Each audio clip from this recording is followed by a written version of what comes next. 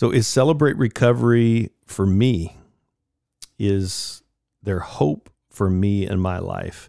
One of the greatest evidences and oxygen for hope in our life is hearing proof in a life change story, a testimony that leads us to maybe take those steps ourselves today.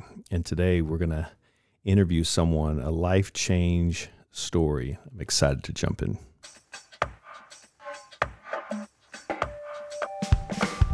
Well, welcome to the Celebrate Recovery official podcast. We're so glad that you are here. Celebrate Recovery is a ministry based on the Beatitudes of Jesus Christ, where he helps us to face our hurts, habits, and hang-ups. We acknowledge that your struggle is real, that you matter to God, and guess what? He has the power to help all of us recover, no matter what you're facing in your life. I'm a grateful believer in Jesus Christ. I struggle with drugs and alcohol and perfectionism. My name is Rodney. I'm the Global Field Director with Celebrate Recovery, and thanks so much for jumping in again with us today. What an amazing adventure this has already been. We're getting some great feedback from you listening in on our podcast, and hopefully you're sharing this and giving us a high rating so that we can get the word out even more. But thanks again for joining us. I'm excited about today's conversation because we're going to hear a life change story. Sometimes we can talk about the what's and how's and all that in recovery, and it's good to just stop and talk about the proof in the life change story. So I have a friend here that's agreed to jump on and share part of her story. So Jill, why don't you introduce yourself? Hey family, I am a grateful believer in Jesus Christ. I struggled for a long time with sexual addiction, but now have recovery over that, 5 years of sobriety.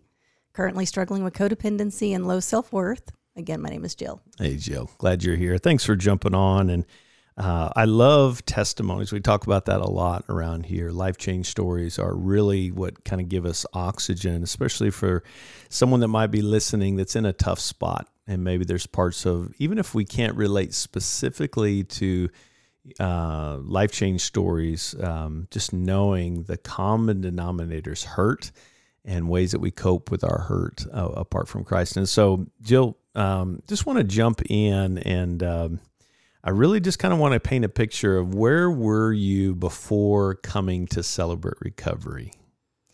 Yeah, for me, I did not grow up in a family that modeled relationships well. And it was either we were running away from each other or running together with physical affection. And so I really didn't know how to have a healthy relationship, especially love relationship. And so when I came to Celebrate Recovery, I was actually in the middle of ending my third marriage.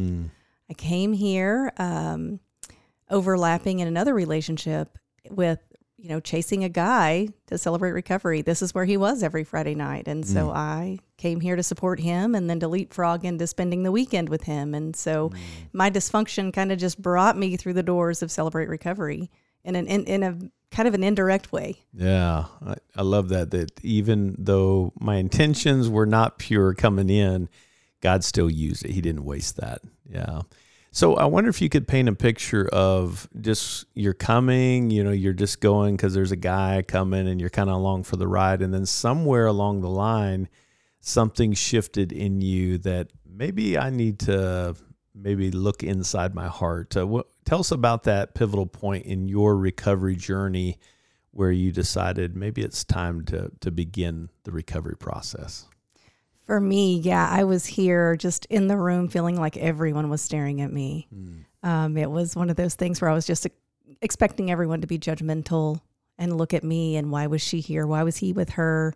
All of that introspective, like I couldn't see outside of my own pain, really. Yeah. But one night, a couple of weeks after I was here, I heard a life change story from the stage, and it was someone who was sharing their story about childhood sexual trauma. And in the story, it went on to indicate, I learned that I had issues with codependency. And so that piqued my curiosity.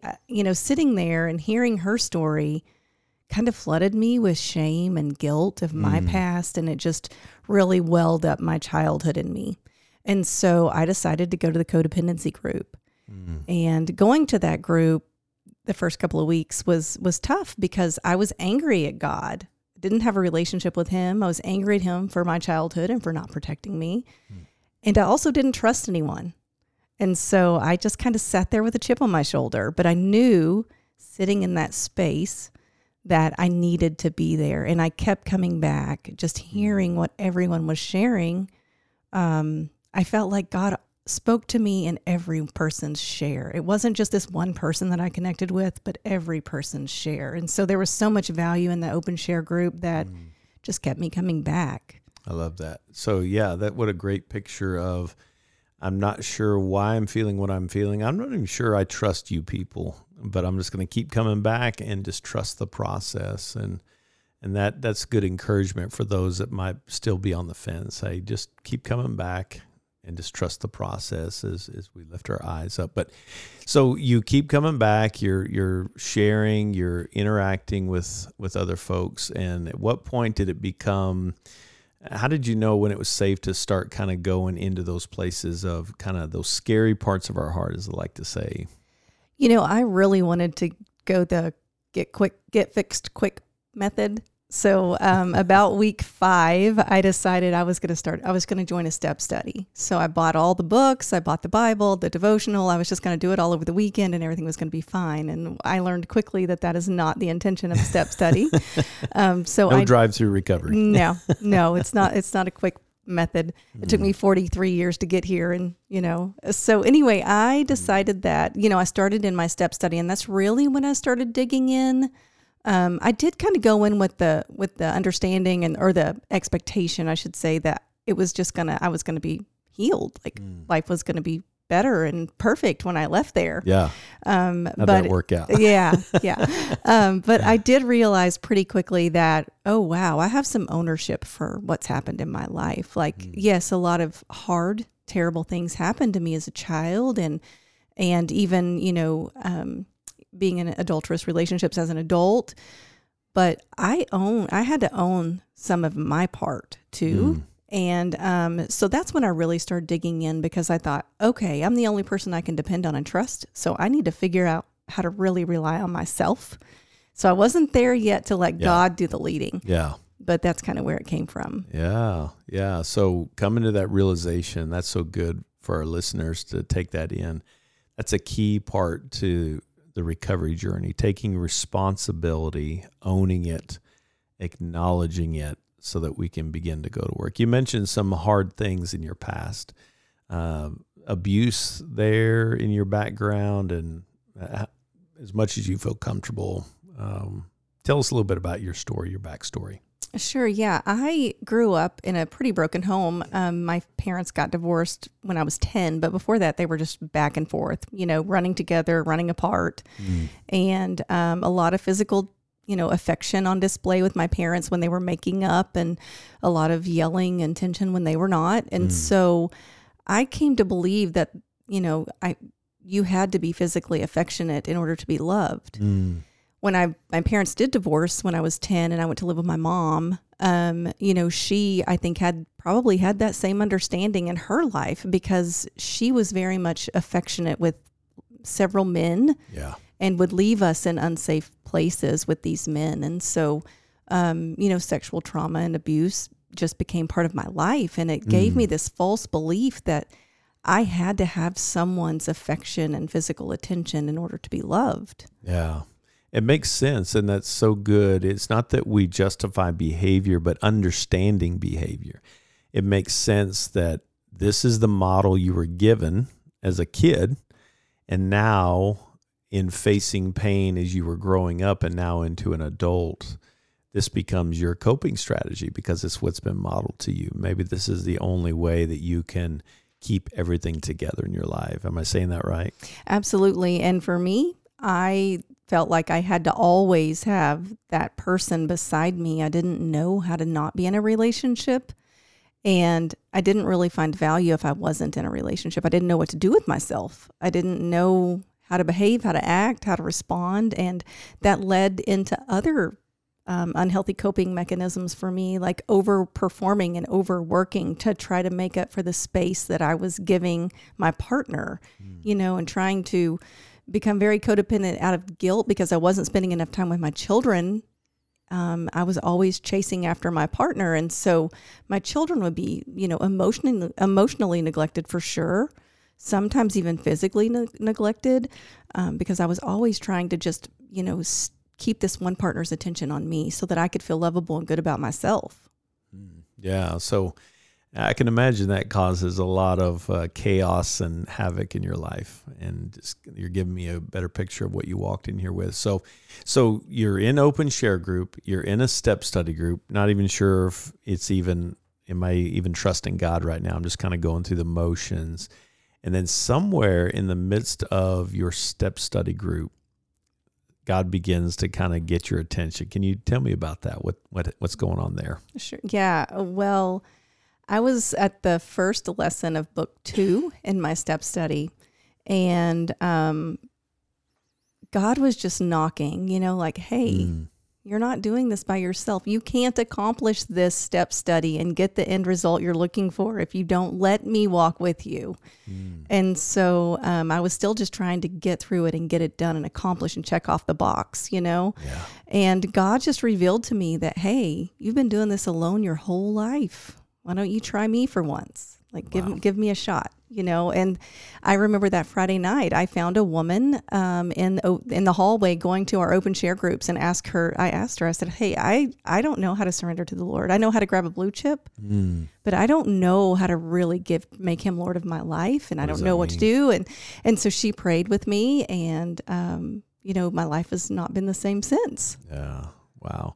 It had to be scary, knowing you need something, but not knowing how to do it. What a great picture. That's scary to be in that world of feeling like you have to control and manage your life on your own terms. That sounds very familiar with my story and many others.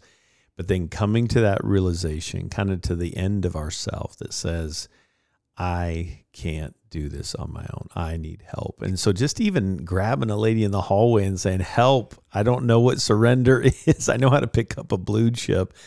How do I do this? What a great picture of allowing other people into your life. And so she kind of begins that journey, kind of coming alongside you. It's just a great reminder of people come alongside us, these healthy women in your life. And then what's God doing in that process? What's that look like as you're walking through that process?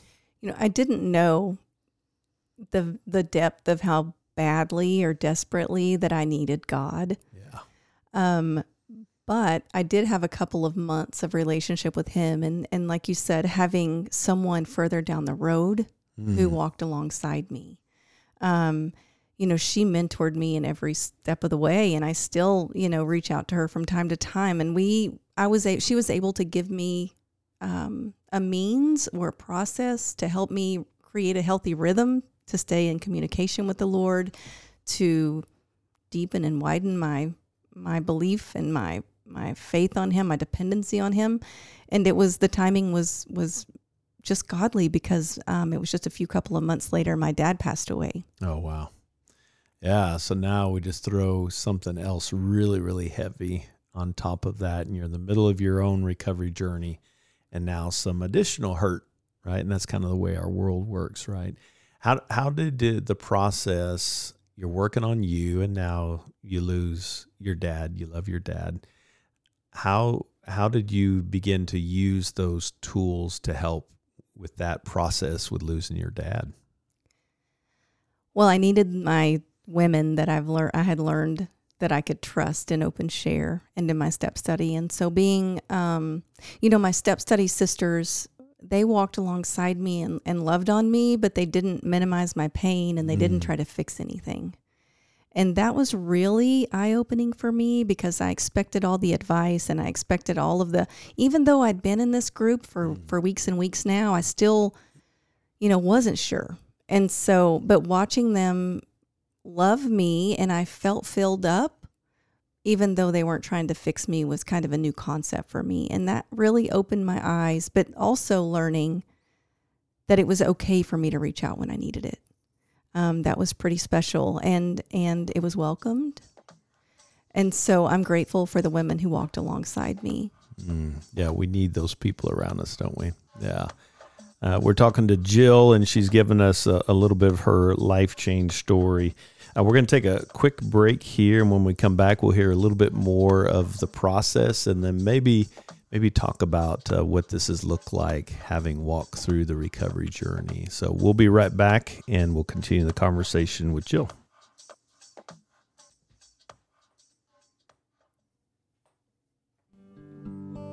Are you and your church looking for practical tools to help you start and run a Celebrate Recovery in your church? Consider joining us for a Celebrate Recovery training conference online or in person. Visit our website at celebraterecovery.com for dates and times. And don't forget to connect with your Celebrate Recovery state representative. They are here to serve you as you walk through this process. Find a rep near you by visiting celebraterecovery.com/reps. Welcome back. We've been talking to Jill and just kind of hearing the fruit of Celebrate Recovery. It's just a ministry that helps us face our hurts, habits, and hangups, and even broken relationships. And so grateful for Jill to be along on this conversation and being vulnerable about her life change story. And so Jill, we're just talking about just the impact of having others in our life. And so you've got the people around you, you're turning the corner on surrendering to Christ, you're inviting God and others into the recovery journey, which is so important. And now you're kind of getting into that inventory process, and then we're sharing it with somebody. Oh my gosh, terrifying. And then working on that forgiveness and amends. What's that process look like for you?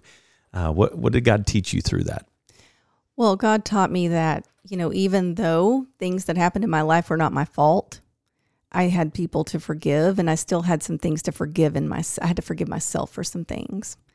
And that was probably the hardest part, forgiving myself, for being a neglectful mom, for not choosing the right partners, for so many things, not telling anyone when I was a child, when I was being abused. There were just a lot of things that I had to forgive myself for. And I think that was the first step for me to really find some freedom to continue moving forward with forgiving other people.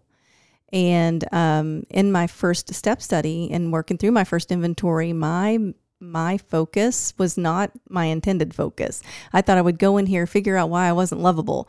And that was my expectation of my step study. But God had different plans, and my inventory was really about my mother, how to forgive my mom, all the things that I'd gone through, all the resentments and bitterness and sadness, and just all the feelings that events that she either didn't protect me from, or she put me in situations.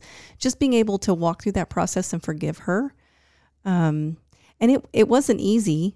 Yeah. It really wasn't easy walking to my mom and saying, hey, let's have coffee, because she and I we don't see each other often. Even now, we live close, within 30 miles of each other, but we don't have a real close relationship anymore. And so, not that we ever did, but so just reaching out to her and asking her, hey, can I sit down and talk to you about some things that happened when I was a child? And so we sat for several hours, and I just told her, I said, Mom, I forgive you. And she was angry. She didn't accept that. She didn't say she was sorry. Yeah. And that was hard. Yeah. But, I, again, had these people walking alongside me that said, you know what, it's okay. Yeah. Because you're saying that you're forgiving her for your healing and for your recovery, not for hers. And so that was pretty powerful for me to have someone say that to me, because in the moment I felt like this isn't going to work. This recovery, this inventory, this whole, it's not going to work. Yeah. Wow. That takes a lot of courage to do that. But what a big step for you. So forgiveness was a pretty big key to your recovery. Yeah. And the really beautiful thing is that God showed up in that, because several weeks later I was worshiping from the front row at Celebrate Recovery, and on a Friday night, and my mom walked down the aisle and stood right next to me. Wow. And that after service, she hugged me and she said, I'm really sorry for all the things that you shared with me. I really am sorry. And so, there was just a lot of healing in that. Wow. And you didn't know she was coming. Didn't know she was coming, and I had not invited her. I didn't even know that she knew where I would be. You know, we aren't close. We don't talk. And so it was just a God moment. Wow, big God moment. Yeah.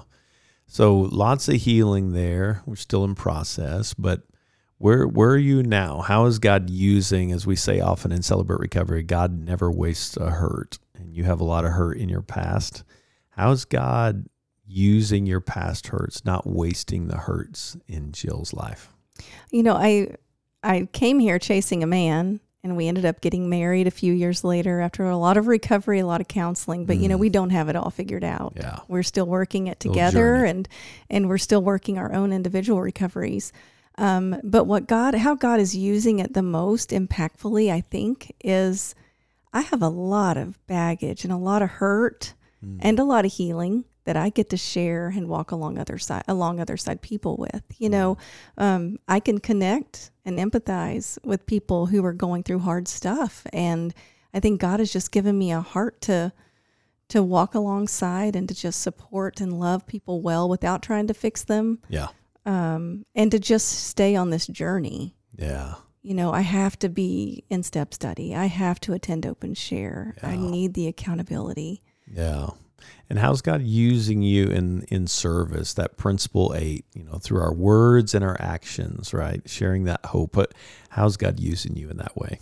You know, principle 8 is what this is all about. Once we get to principle 8, you know, we are firm believers in this process. And so for me, I've been sharing my testimony, life change story. I've been sharing that throughout our community.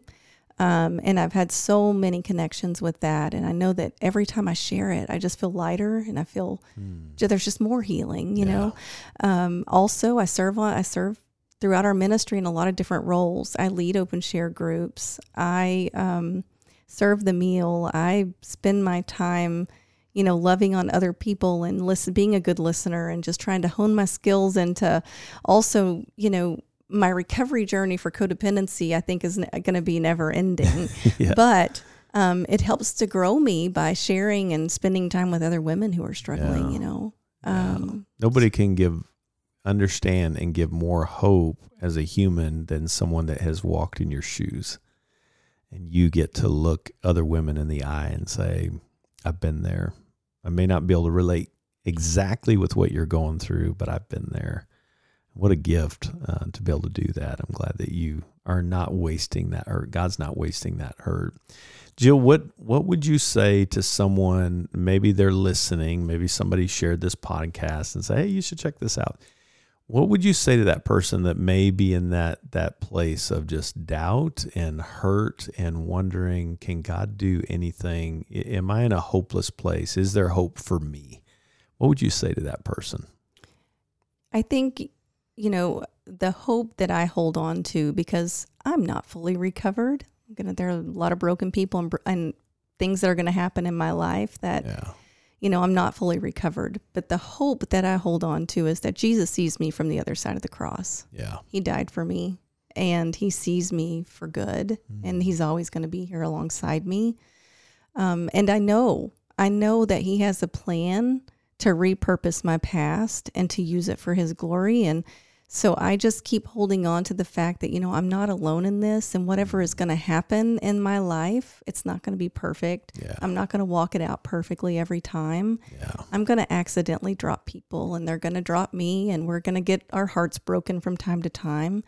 But with God in the center, we know, and we have the tools to be able to pull back together and just say, hey, God, help us. Yeah. He's always there to help us. And in this journey of Celebrate Recovery, it's not that we just have to run to God directly. You know, we have a family. We have people who are further down the road than we are. And it's just the knowing that I'm not alone ever. Even when I feel like God might be a little distant, I'm not alone. I have people here who can help me get replugged in. Yeah, what a great encouragement. If you're listening and you're feeling hopeless, just knowing that you're not alone, that there are people waiting for you. Jesus is waiting for you. He's willing, able, and caring, but he's not going to make you do anything, but his hands are wide open. As we were talking here as leaders, earlier, that the greater the sin, the tighter the hug, right? The Father just imagining that, come to me and I will give you rest, and just imagining him embracing us and holding us in that space. He's just waiting for you to come home. And so I'm so grateful for you, Jill. Thanks for taking some time to give us just a snapshot. We know there's lots more there, but thanks for being willing to let us into that space. That's a vulnerable space, and I know that everyone listening, you're bringing some encouragement to. Appreciate you. Thanks for letting me share. Yeah, God bless you. Well, I just want to remind you, if you're listening, you're never alone, and you too can find freedom and healing from your hurts, your hang-ups, and your habits. And maybe you're looking for a group. Maybe you want to jump into this healing journey with millions of other people that have gone before you. Just go to celebraterecovery.com/groups, and you too can find a group near you and find that first meeting and show up and experience the life change that Jill has expressed. Thanks for joining us today. Until next time, God bless you.